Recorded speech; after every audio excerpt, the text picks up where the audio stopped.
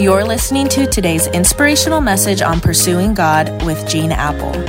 Here's Gene. Well, happy Monday, everyone, and thanks for joining me as we begin another week of Pursuing God together in this new year, 2022.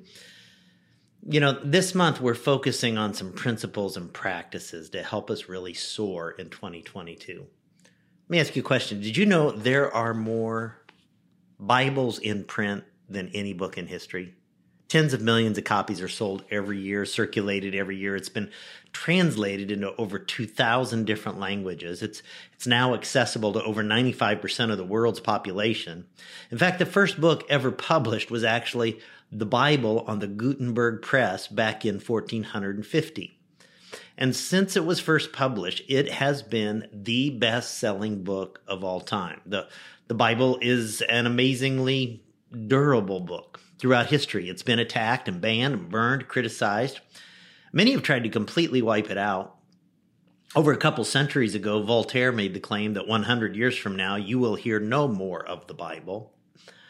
Ironically, just 50 years after he made that statement, and I love this, even the printing press in Voltaire's home had been bought and was being used to print Bibles. I mean, this book is like the Energizer Bunny. It just keeps going and going and going.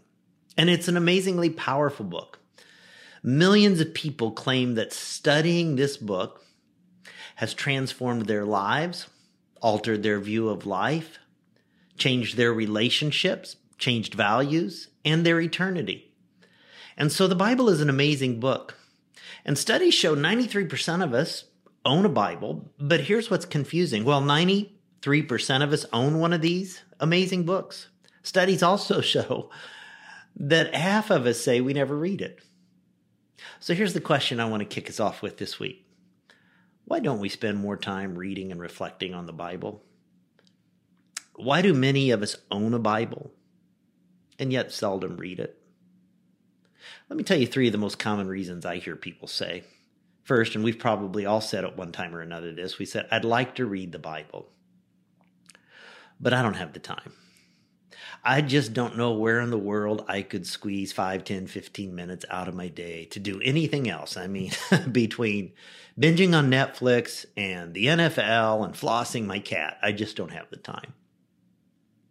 A second common excuse we use for not studying the Bible is I can't understand it. That's legitimate. Now, I know a lot of people choose not to understand it. Like the man who was sitting next to a businesswoman on a flight who was reading her Bible one day, and he laughed and said, "You don't really believe all that stuff in there, do you?" And she replied, "Of course I do. This is the Bible." "Well," he said, "what about that guy who was swallowed by a fish?" "Oh, you mean Jonah?" she said. "Sure, I believe that. It's in the Bible." He asked, "Well, how do you suppose he survived all that time inside the fish?" She said, "I don't know. I guess when I get to heaven, I'll ask him." The man said, "Well, what if he isn't in heaven?" She said, "Well, then you ask him." Love that. You know, the reason some people don't read the Bible is they don't believe it, or they fear believing it. But I think a reason many of us don't read the Bible is we just don't understand it and we're intimidated by it. And friends, let me comfort you. There are parts of the Bible that are difficult to understand. But if you can read your social media feed, you can read and understand over 95% of the Bible with no problem. Why should we read it? I'll let the Bible itself answer that question. Psalm 119, 105. Your word is a lamp to my feet and a light to my path. Hebrews 4:12, for the word of God is living and powerful. 2 Timothy 3:16, all scripture is given by inspiration of God and is profitable for doctrine, for reproof, for correction, for instruction in righteousness. So over the next few days, I hope to inspire and equip you with some tools to read the words of life in this book on your own. What if you could start off this year with a greater sense of understanding by the Bible and its purpose in your life? Well, God, I thank you for this amazing book. And I know some of us are intimidated by it. We fear it.